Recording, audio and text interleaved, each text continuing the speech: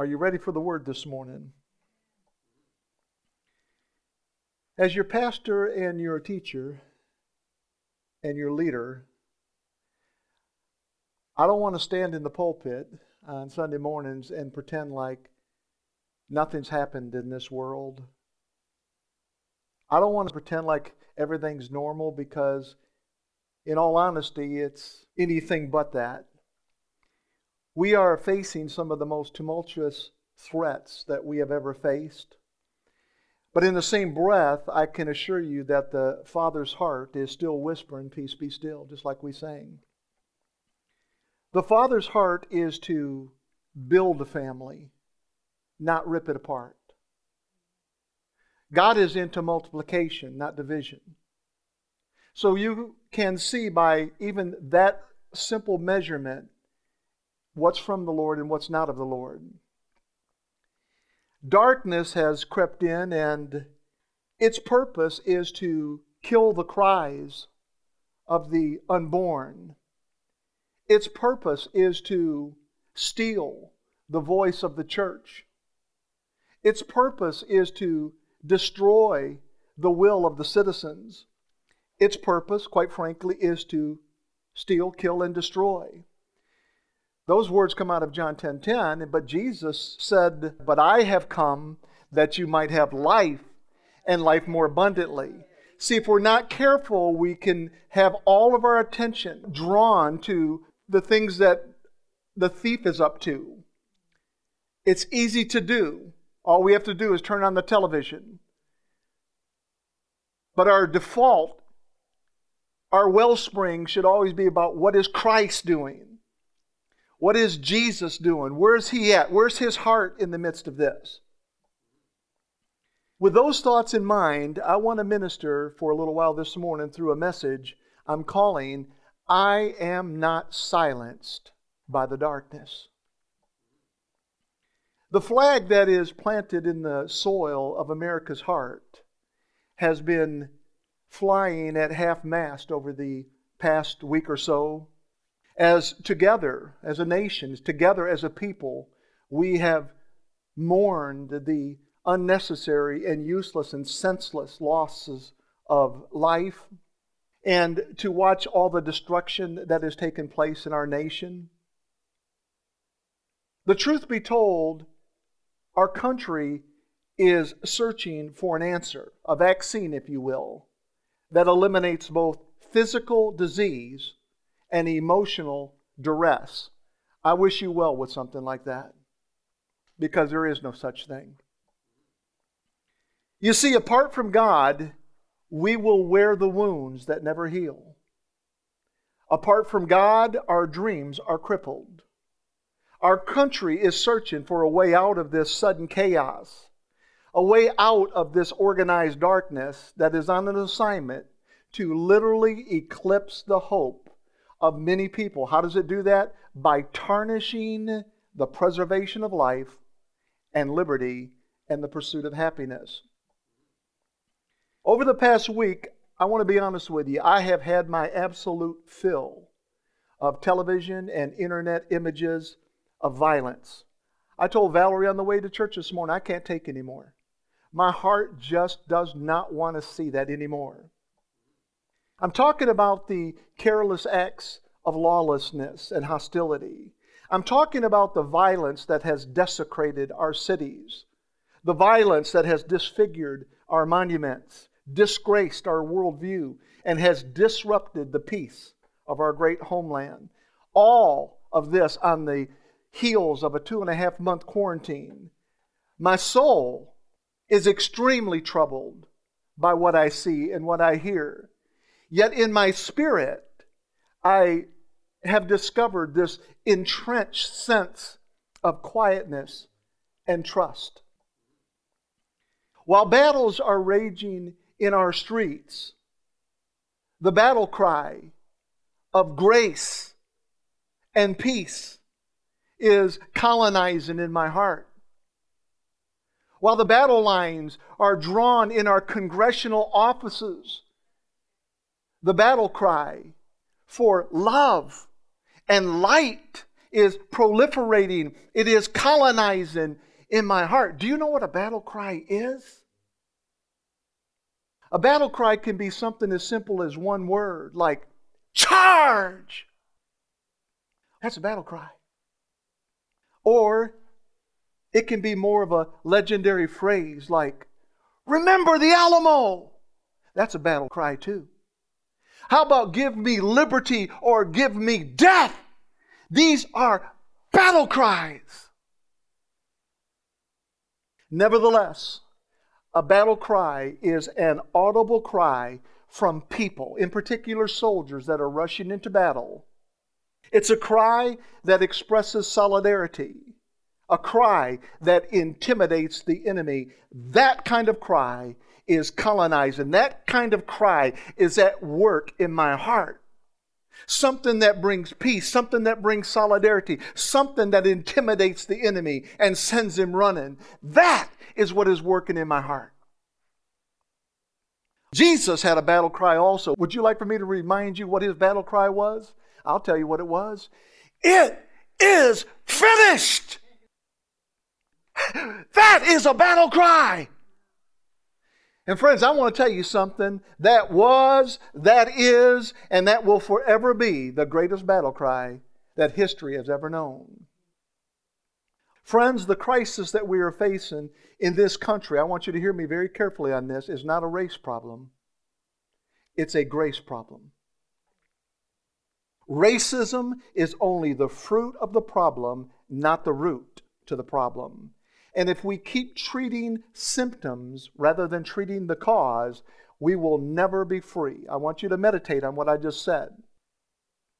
As I've said before, too often we spend so much time mowing dandelions rather than taking care of the root problem. We have to treat the cause.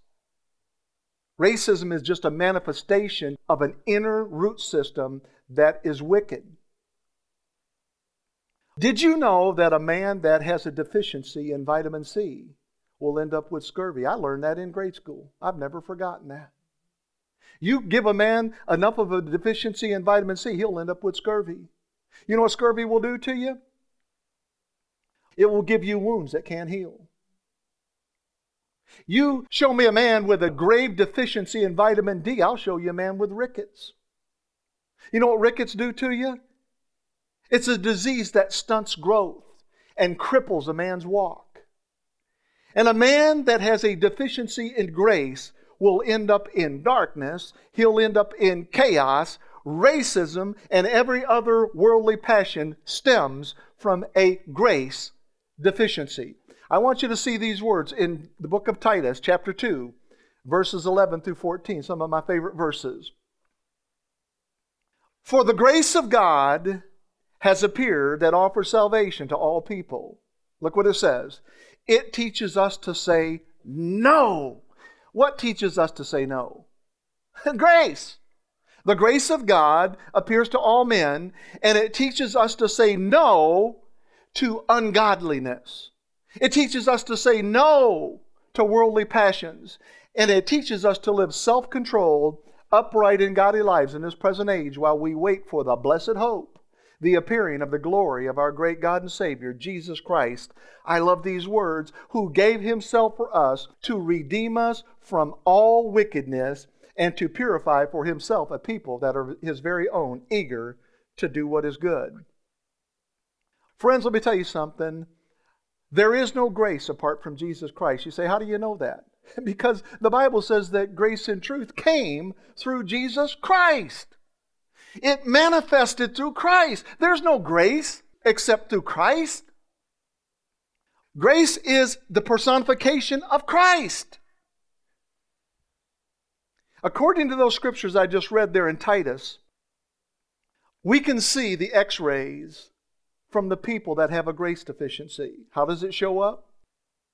Ungodliness, worldly passions, out of control lives, immorality, and wickedness. The Bible says a good tree does not bear bad fruit, and a bad tree does not bear good fruit. You say, Pastor Mark, are you trying to tell me that there's no racism in the world? Oh, not at all. I'm telling you, there is racism in the world. It's a real problem. But racism is only the symptom, like I said, and not the root cause. No baby was ever born a racist. Babies only have two fears when they're born. The fear of loud noises, because they've been used to a bag of waters where they can't hardly hear a thing inside there. Have you ever went swimming one time? Once you get underwater, they can shoot firecrackers off and everything else. You can't hear a thing. We used to do that when we were kids. We'd go swimming and say, I'm going to jump in the pool. I'm going to dive down deep. And you start yelling at me, and you couldn't hear a thing. Babies can't hardly hear a thing. They feel vibrations. So they're born with this innate fear of loud noises. They jump when they hear a loud noise after they come out of the womb. And the only other fear they have is falling, the fear of falling. If you take a baby and hold him up like that, make any sharp move, that baby's hands will come out like this. They're afraid of those two things. Everything else is acquired. Everything else is learned. Everything else is inbred. Everything else is taught. There's no baby that's born a racist.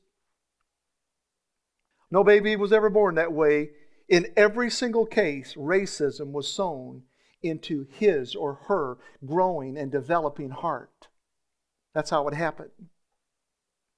If our response is to always address every problem through behavior modification, then we will never be free. That is a mouthful. That's a heartful. That's an earful.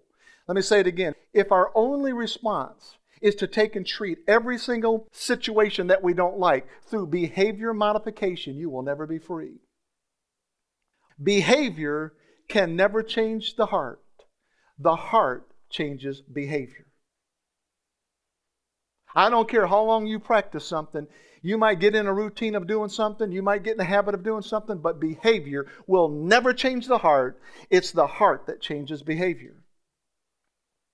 The Old Covenant is a close sign on the front door of a business. The Old Covenant is a no shoplifting sign on the wall of a business. But the Old Covenant cannot change the heart.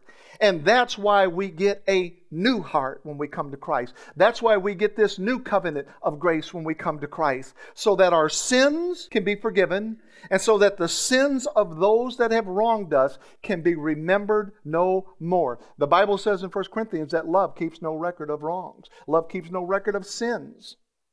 And if we're going to walk in love and be the loving heart and the loving expression of the Father, then love keeps no record of wrongs. Our ancestors may have done wrong, but in Christ, all is forgiven. I have learned that lesson so many years ago when I've had to have my own personal journey about forgiveness. And the Lord would take me on journeys to forgive certain people that had done my family wrong. And He would give me unique plans in each situation. And I've preached about those before. They're very dear to my heart. In the process of that, watched Him bring freedom not only to my heart, but to their hearts as well. Because they were under condemnation. Because they remembered what they had done. And when you release them, that's what's supposed to happen. We're supposed to walk away. Everybody's supposed to walk away not feeling condemned anymore. You know, the Bible says, I will remember your sins and your lawless deeds no more. I want you to think about what God said.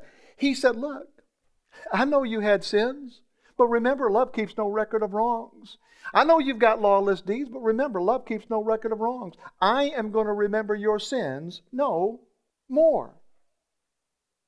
Laws do not change heart. Love changes hearts. The Father's love. There's no question in my mind that the stores that were looted by rioters had closed signs hanging right on their front doors. But did the law stop anybody? No, it didn't stop anybody.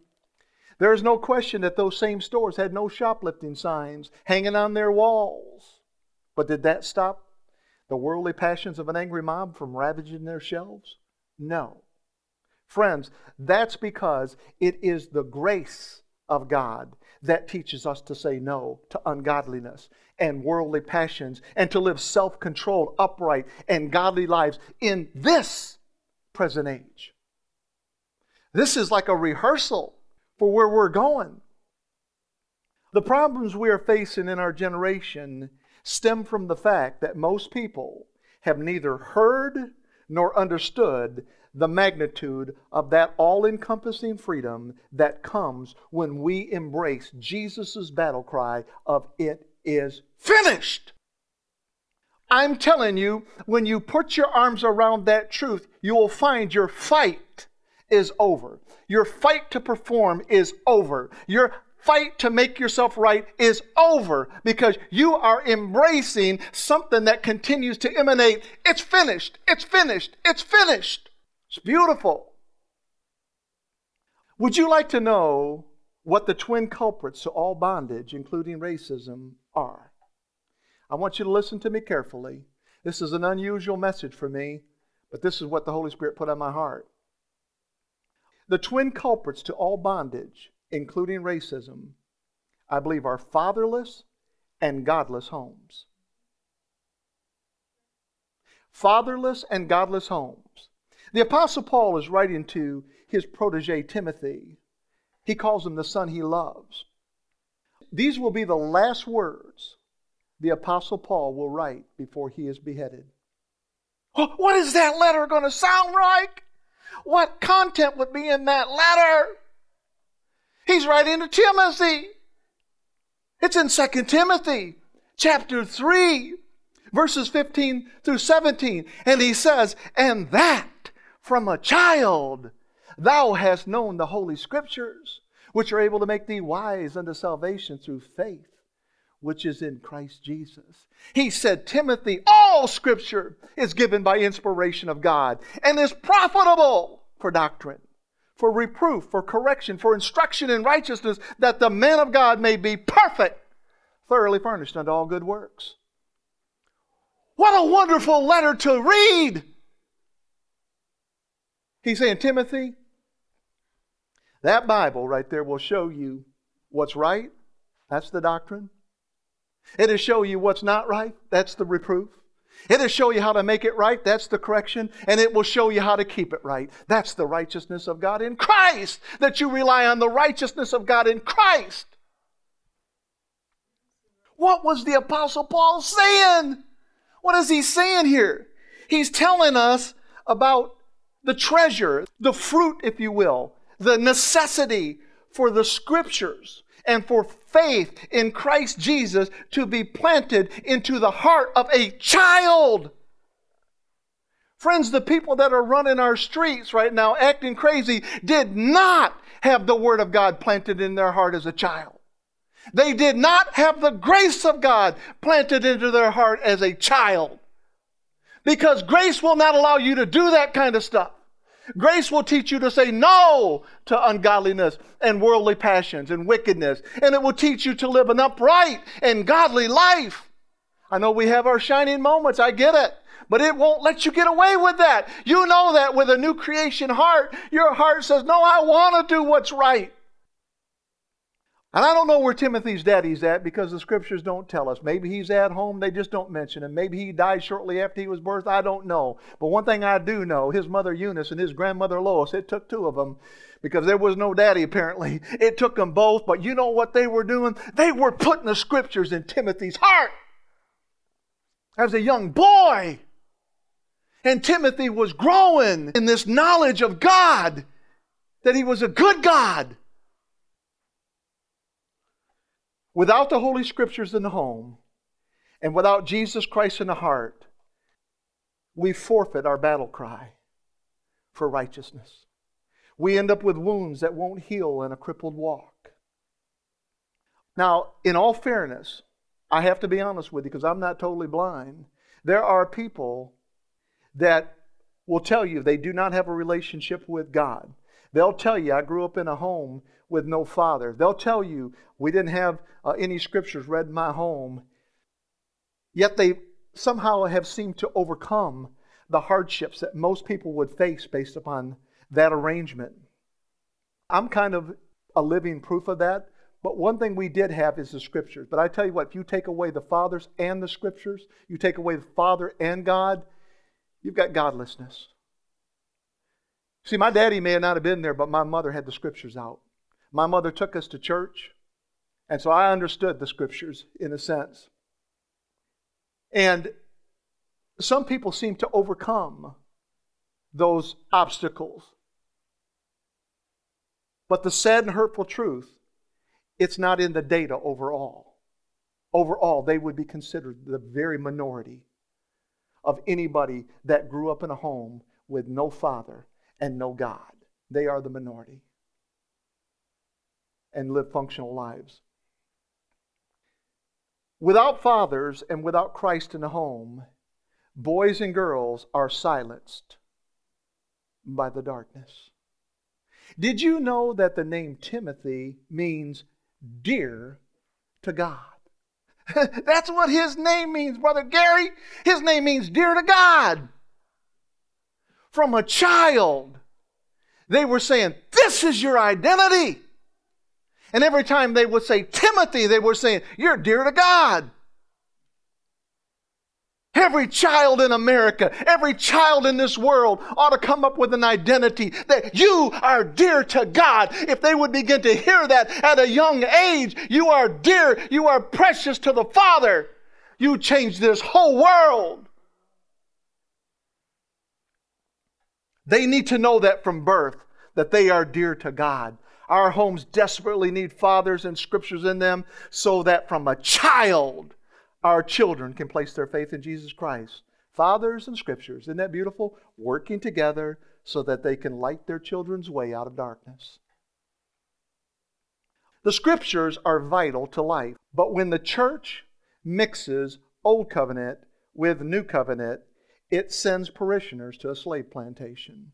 A plantation that people want to run away from.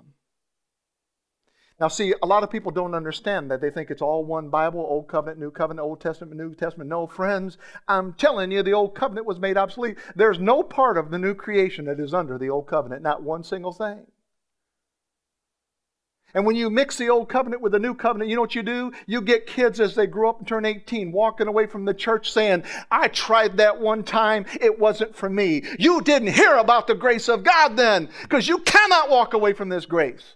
You cannot walk away from this love. Yes, you can walk away from the slave plantation. Yes, you can walk away from work. You'll run away from that. And millions of our children have done that. They've run away from this. The ones that did come up in legalistic churches. I'm so passionate about this because, friends, I'm still in the workforce. I still engage people wherever I go. I listen to their hearts. And I hear what's coming out of them. Remember, it's like taking an x-ray. You can see what's in their heart in a sense. They run away from these places, a place where you have to work hard for your approval. I don't want a place like that. That I've got to go show that I'm approved because I work hard in your kingdom, Father. No, you're approved because of my Son's blood on the cross. You're approved because of His grace. And that's what we want to be approved and we want to be accepted. The plantation is a place where God is seen as a taskmaster rather than the way He should have been seen, which is a loving Father. That's who He is. Friends, I've been standing in the pulpit for several years with a message about how emotional chaos ensues when you mix Old Covenant with New Covenant. And we are seeing a striking example of this play out across our land as peaceful protesters are mixing with violent criminals. You know what happens? The violent incite the peaceful to join them in absolute mayhem and wickedness.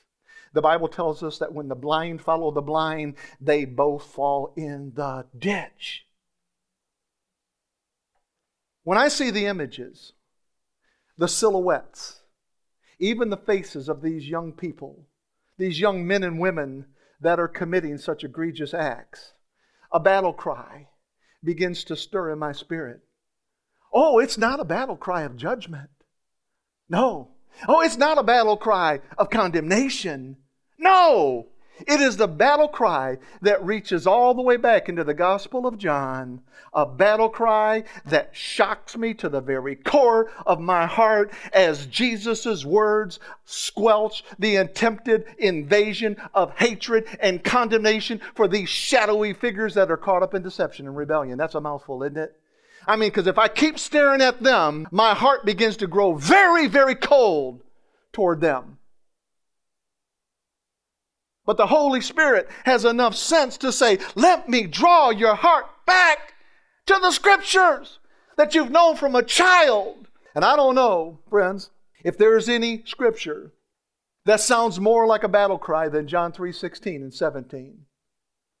For God so loved the world that He gave His only begotten Son. Come on. That whosoever believeth in Him should not perish, but have everlasting life. That is a battle cry. For Father, for God, for Daddy so loved the world that He gave His only begotten Son, that whosoever believeth in Him should not perish, but have everlasting life. Amen. But we often leave off verse 17. We leave it off. You see it there on the screen.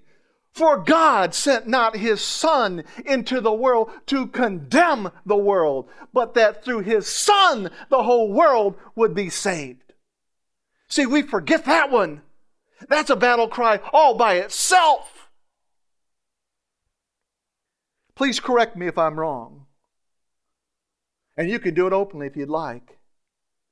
But according to John 3:16, all lives matter. The Bible says, for God so loved the world. That's every life. That's every tribe, every tongue, every boy, every girl, every man, every woman. I don't care who you are. God so loved the world that He gave His only begotten Son, that whosoever believeth in Him should not perish. The same Son that would hang on a cross and would release the renowned battle cry of, it is finished. I'm talking about the same Son that would heal our emotional wounds and straighten out our crippled walk. That Son would have His own battle cry from the cross. Friends, when I behold the images of violence on television, a tug of war breaks out on the inside of me.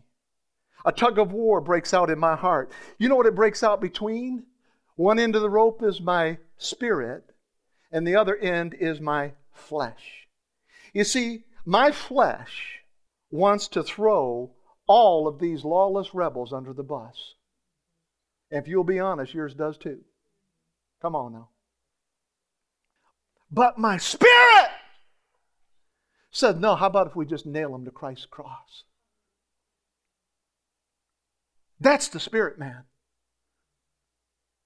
Flesh says they're not worth it. Friends, let me draw your attention back to John 3:16 and 17. For God so loved the world, all lives matter, that He gave His only begotten Son, that whosoever believeth in Him should not perish, but have everlasting life. For God sent not His Son into the world to condemn the world, but through Him the whole world would be saved. You see His heart? His heart is for all mankind. His heart is for all humanity. The whole world needs to know this kind of love. This John 3:16 love. The whole world needs to know this kind of light. God's love, God's light. The whole world needs to be saved. Amen? It does.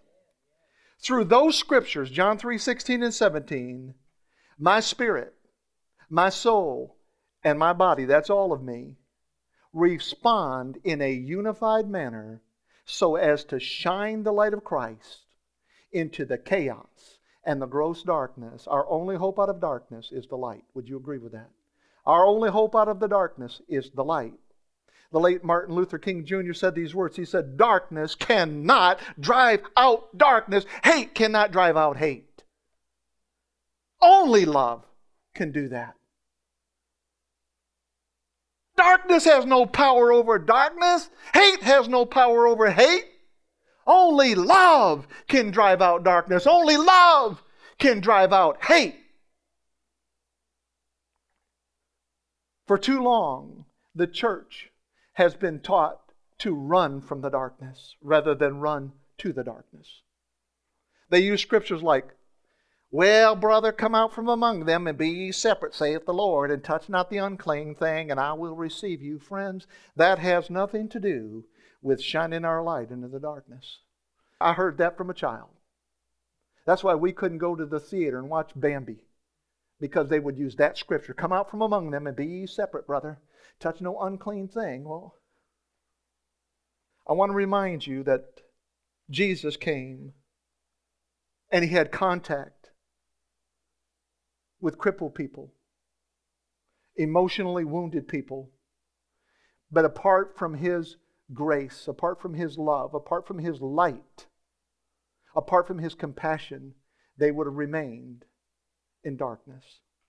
I do not run from the darkness, I run to it, and I shine my light in the darkness. In 2 Corinthians chapter 4, verses 6 through 10, we find these words. For God who said, look at that, let light shine out of darkness. You know, in order to let light shine out of darkness, it has to have shined into the darkness first. Would you agree with that? You can't give away something you don't have. He said, let light shine out of the darkness. And He made His light shine in our hearts to give us the light of the knowledge of the glory of God. Look at those words, in the face of Christ. You can't get light anywhere else. Jesus said, I'm the light of the world. He that follows me shall not walk in darkness, but shall have the light of life. He made His light shine in our hearts to give us the light of the knowledge of the glory of God in the face of Christ. Oh, thank you, Father. It says, but we have this treasure in jars of clay to show that this all-surpassing power is from God and not from us. I thank you for that, for saying that you can't just think that this is my light. This is my light, friends. This is His light. This is His light. Now it goes on and it begins to paint a picture of what the world can seem like even now. It says, we are hard pressed on every side. That means you've got COVID-19 one way and you've got Chaos 20 another way. We're hard pressed on both sides. But He says, but not crushed. Hard pressed, but not crushed. Perplexed. CNN will say one thing, Fox News will say something totally different. It's kind of perplexing. Who's right here? What's going on? We're perplexed. But it says, but not in despair. Why? Because grace and truth doesn't come from either of these networks. Grace and truth comes from the Scriptures. And then it says we're persecuted, but not abandoned. Struck down, but not destroyed. We always carry around in our body the death of Jesus, so that the life of Jesus may also be revealed in our body. Now, you've heard the Apostle Paul talk about being hard-pressed, perplexed, persecuted, and struck down. COVID and chaos on steroids. Yet his default is we always carry around in our body the death of Jesus, so that the life of Jesus may also be revealed in your body. So let me ask you a question. Is there some sort of greater purpose in all of this chaos? Because I know if we had the opportunity, all the chaos that's going on, we'd end it that fast. If we could just all take a vote, majority won, we'd end it that fast. But what if the Lord said there's a greater purpose in all this chaos? Would you be patient? Would you be willing to wait? So there's the question. Is there a greater purpose in all this chaos? Well, let's stay in context. I'm in 2 Corinthians. I just read chapter 4, verses 6 through 10. Let's bump up to verse 15, verses 15 through 18. Again, we're in context. He's dealt with all these issues. He said, all of this is for your benefit. Look at those words. So that the grace that is reaching more and more people may cause thanksgiving to overflow to the glory of God. Now, God didn't cause any of this stuff to happen. He didn't orchestrate any of this. He's the author of life, not the author of division and death. But He's telling you, in the midst of what man is doing, in the midst of what is happening in your world, He says very plainly there that I have a deeper and greater plan so that the grace of God may reach more and more people and that we may overflow to the glory of God. Therefore, He says, we do not lose heart. Another way to say it is we are not silenced by the darkness. See, when you lose heart, you quit talking. You show me a person that has nothing to say, I'm going to show you a person that's lost heart. They get frustrated. They walk away, whether it's a marriage or whether it's your legal institution, whatever it may be, they lose heart. And they lose their voice, silenced by the darkness. It says, though outwardly we are wasting away, yet inwardly we are being renewed day by day. For our light and momentary troubles are achieving for us an eternal glory that far outweighs them all. Look at these words. So we fix our eyes on Jesus, And we fix our eyes not on what is seen, but on what is unseen. Since what is seen is temporary, but what is unseen is eternal. I'm telling you, you may have to have a conversation with yourself. I told you, I had my fill this past week. It pulled me in like a spider web, and then I just couldn't get enough. I wanted to know what's going on in my world. I want to know how to pray for it. I get it. And there's nothing wrong with that. But at some point in time, I thought, I'm just not doing my heart any favors here. And so I'm going to fix my eyes on what I can't see, which is Christ. I'm going to fix my eyes on what I can't see, which is His love and His grace. I see the manifestations of it, yes, but it itself, I can't see it. Friends, don't fix your eyes on rioting. If you do, then your flesh will come to despise the rioters. But fix your eyes on the righteousness of God in Christ. Fix your eyes on the promises that keep us from being abandoned and struck down. Keep your eyes on those promises. I was telling Valerie on the way here today, I said one of the things I did see as a headline, and this really blessed my heart. In Louisville, Kentucky yesterday, there was an officer that got caught into a section of the city by himself. And the rioters were upon him. It was probably a death sentence for him. And I mean, if you looked at him, he looked like a Ninja Turtle in all of his gear, man. And he had muscles like Popeye. But you are no match for all these people. But do you know what happened? 5 or 6 of those brothers got around him. And they locked their arms and faced the mob and said no. And it blessed my heart. I mean, those guys were literally saying, you're going to have to come through us. And the man standing behind us, I know he's got a gun. You're going to have to come through us.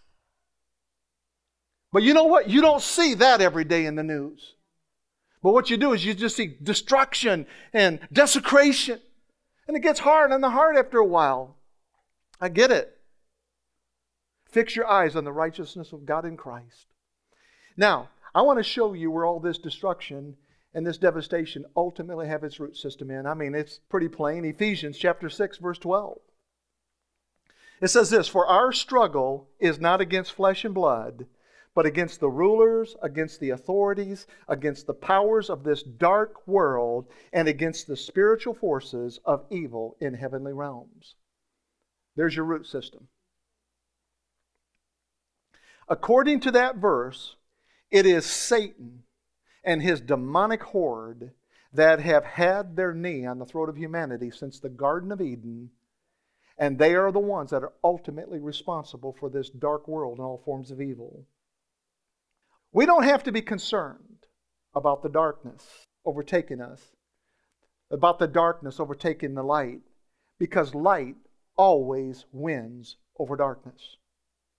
The psalmist wrote, even in darkness, light dawns for the upright, for those who are gracious and compassionate and righteous. That's you, that's me, that's us, that's we. Light dawns for the upright. To find the origin of darkness, we have to go back to Genesis. Genesis chapter 1, right out of the gate. Genesis chapter 1, verses 1 through 4 say these words. In the beginning, God created the heaven and the earth was without form and void, and darkness was upon the face of the deep. And the Spirit of God moved upon the face of the waters. It literally means He fluttered upon the face of the waters. And God said, let there be light. And there was light. And God saw the light that it was good, and God divided the light from the darkness. Friends, let me tell you something. The light that God divided from darkness has nothing to do with the skin tones of humanity. It has everything to do with day and night. Man, on the other hand, is still attempting to divide light skin from dark skin, but Jesus loves all the children of the world. Do you remember that? Red, brown, yellow, black, and white, they are precious in His sight. Jesus loves the little children of the world. Verse 2 in those scriptures right there communicates a graphic picture. When it says that the earth was without form and void, I underline that. It translates in the Hebrew as this. Now, you'll have to just go home and get out your own concordance, because you'll find I'm exactly right, because that's where I got it from. I just said, what do these words mean? Without form and void. In Hebrew, it literally reads this way: the earth was worthless and empty.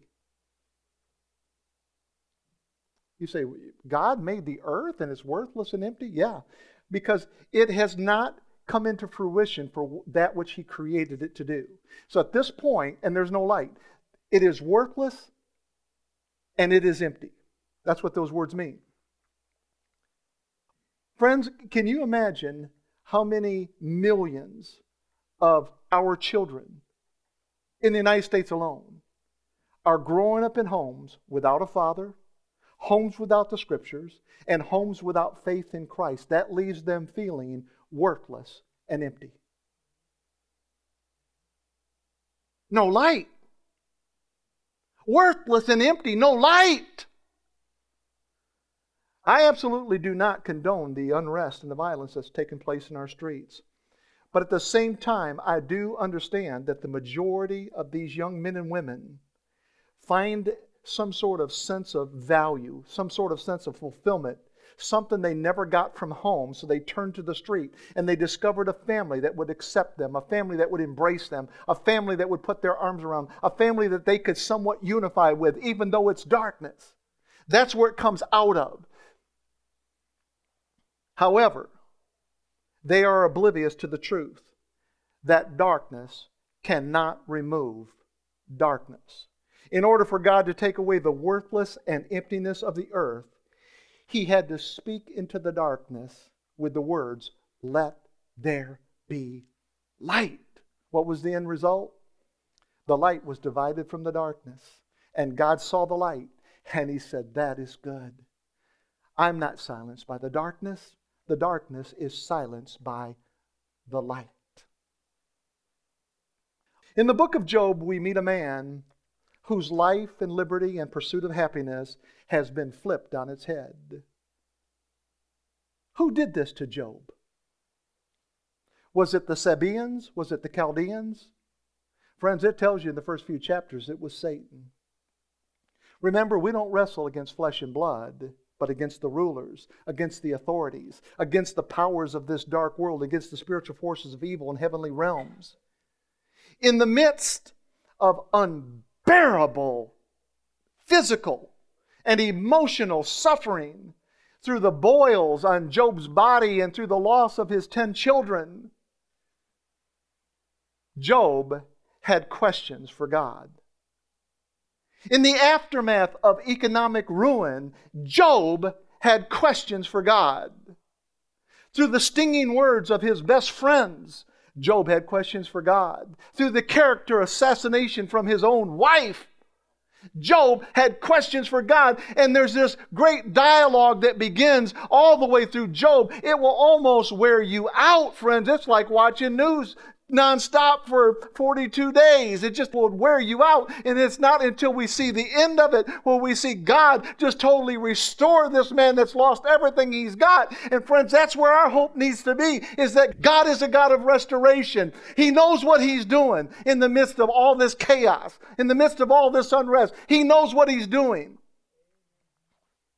You see, Job had only known the good life. Job had only known life from the big house. Job had never experienced looting. Job had never experienced death.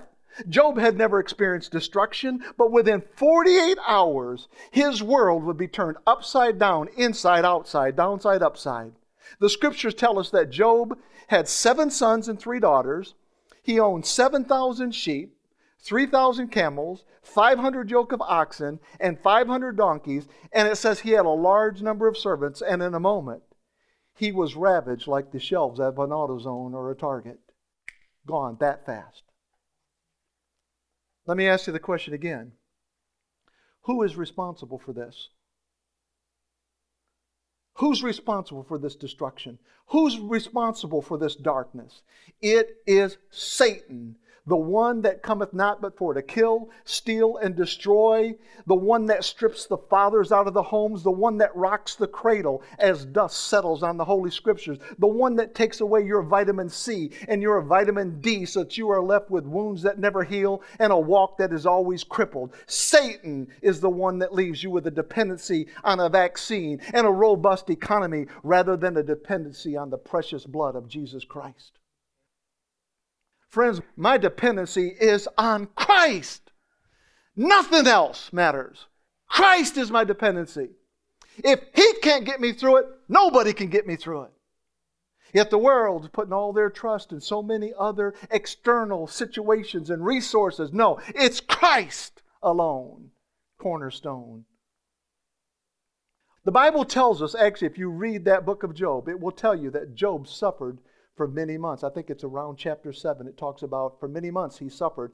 Some people say maybe he suffered for as long as a year. And during that time, he had many discussions with God, usually one way, because God didn't start talking to him until the later part. I think it was around chapter 38. God started talking back to him. So he was doing an awful lot of wearing himself out, complaining, talking to God. But in a quest to understand what had just happened, because he had nothing that he could pin this to. He didn't know about no devil. I mean, he can't make sense of any of this. And in this quest to understand what just happened, Job made statements. Job asked God questions. And through chapter 24, I want you to see how history has repeated itself. Job chapter 24, verses 1 through 17.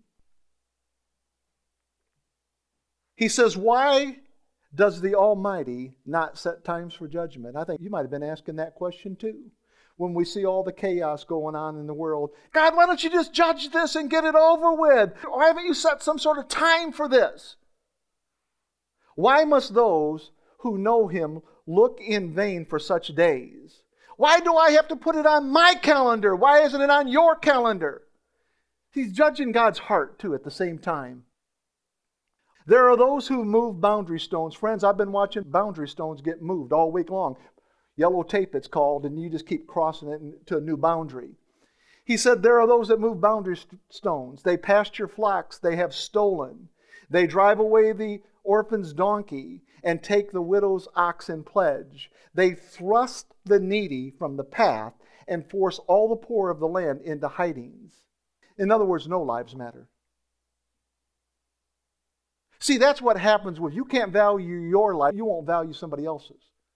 You get to the point where you're trying to say, this particular group of lives matters. No, if you don't value your life, you don't value nobody's life. That's why the Bible says, love your neighbor as you love yourself. If you hate yourself, you'll hate your neighbor. You cannot give away what you don't have. Here's Job continuing. Like wild donkeys in the desert, the poor go about their labor of foraging food. The wasteland provides food for their children. They gather fodder in the fields and glean in the vineyards of the wicked. Lacking clothes, they spend the night naked. They have nothing to cover themselves in the cold. They are drenched by the mountain rains and hug the rocks for lack of shelter. Now look at these next words, friends. The fatherless child is snatched from the breast. The infant of the poor is seized for a debt. Lacking clothes, they go about naked. They carry the sheaves, but still go hungry. They crush olives among the terraces.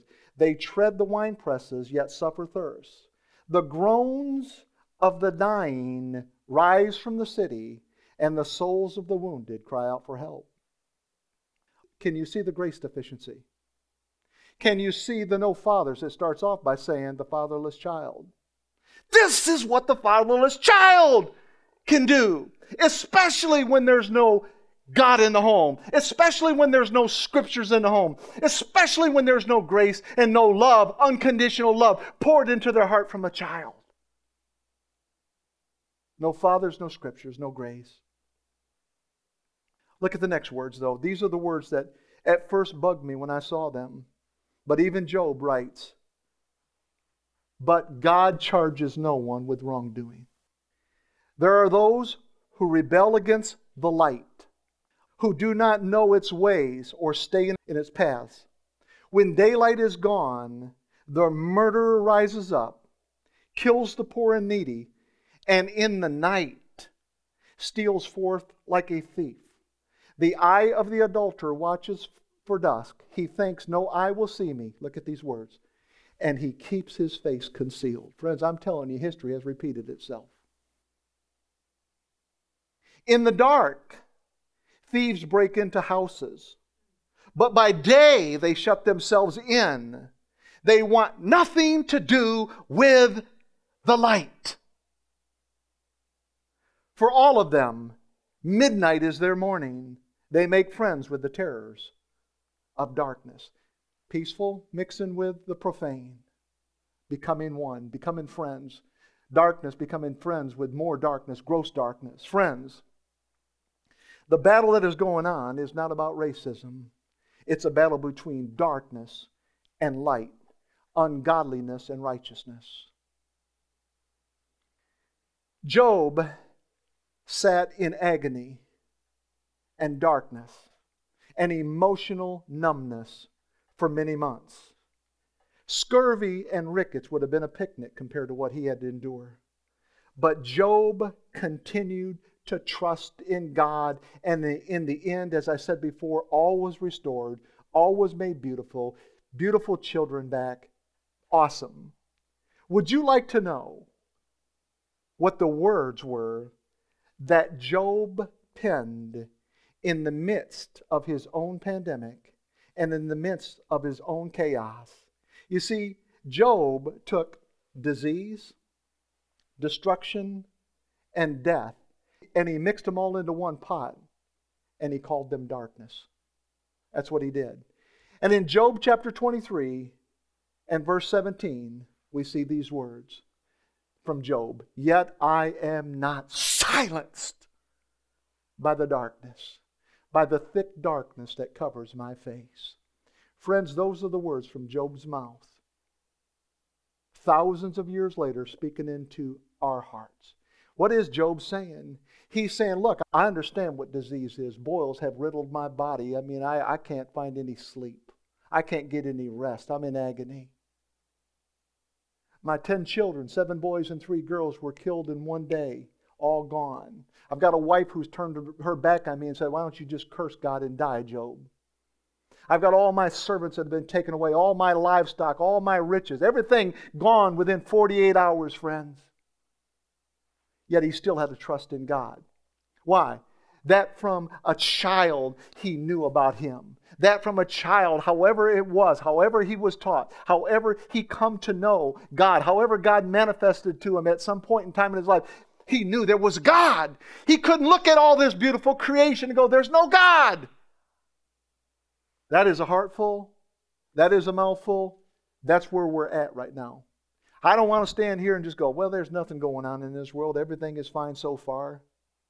I'm telling you, the Father has a plan to orchestrate our way out of this darkness and to orchestrate that darkness into the light so that our lights will shine into this darkness so that they can see the face of Christ in the midst of this. He's got a plan. So what is our call to action? What is our call to action? Number 1, we've got to pray.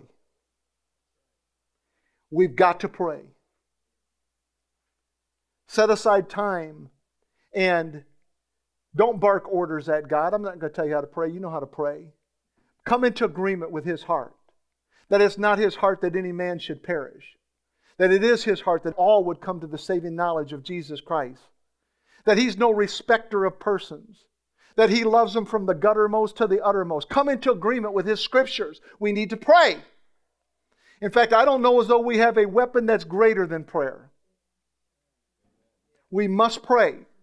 Number 2, we've got to let go of the old covenant. Now that's a foreign phrase to a lot of people. But I'm telling you, laws do not stop the lawless any more than darkness drives out darkness or hate drives out hate. Only light and love is what matters. We've got to cut loose of holding on to this old covenant, putting people under an old covenant, telling them you've got to do this to be right with God. That's what caused a generation to walk away from the church in the first place. And the ones that stayed like you and me, man, we were a remnant. Most people have walked away from the church. Number 3, we've got to share the gospel of grace. Share the gospel of grace. Grace is the good news of God. The gospel is good news. What is good news? Grace. That He has provided for everything on our behalf. It is finished. In our sharing of the gospel, declare that battle cry. It is finished. Number 4, we have to value vote. We have to cast our vote for righteousness. Sometimes that's kind of hard to do because it's not the most grand situation on either side, but you have to be led by the Holy Spirit. To listen at the news, they want to defund the police department.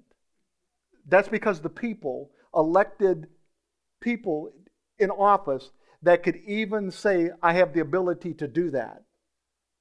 Defund the police department. I said to Valerie on the way here, well, who's going to protect us then?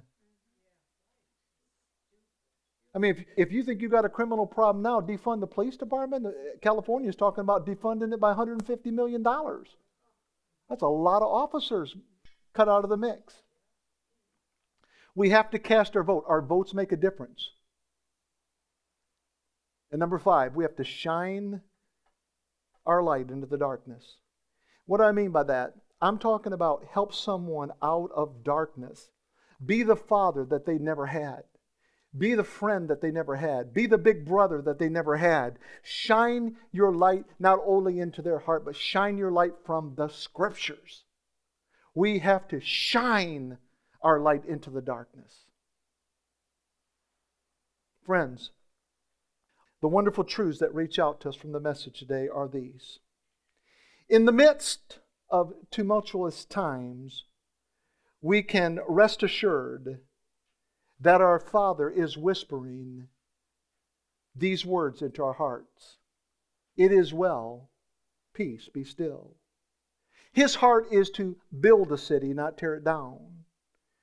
I believe He too mourns over the needless and useless and senseless and careless loss of lives. In His goodness and in His grace, He has provided a way out of our physical pain, our emotional duress, and our spiritual separation. Oh, not through a vaccine, but through a cross. That's how He provided your way out. Because of fatherlessness and godless homes, darkness and fires and battles have become raging infernos inside of our children's hearts. Most of our kids have not discovered the fire extinguisher found in John 3:16. For God so loved the world that He gave His only begotten Son. They've not found that fire extinguisher yet. Most have never heard Jesus' battle cry, it is finished. I'm talking about the battle cry that has delivered us from the slave plantation. The battle cry that forgives those that have mistreated us. The battle cry that delivers us from all deficiencies, heals our inner wounds, and straightens out our crippled walk. The battle cry that expresses solidarity and intimidates the enemy.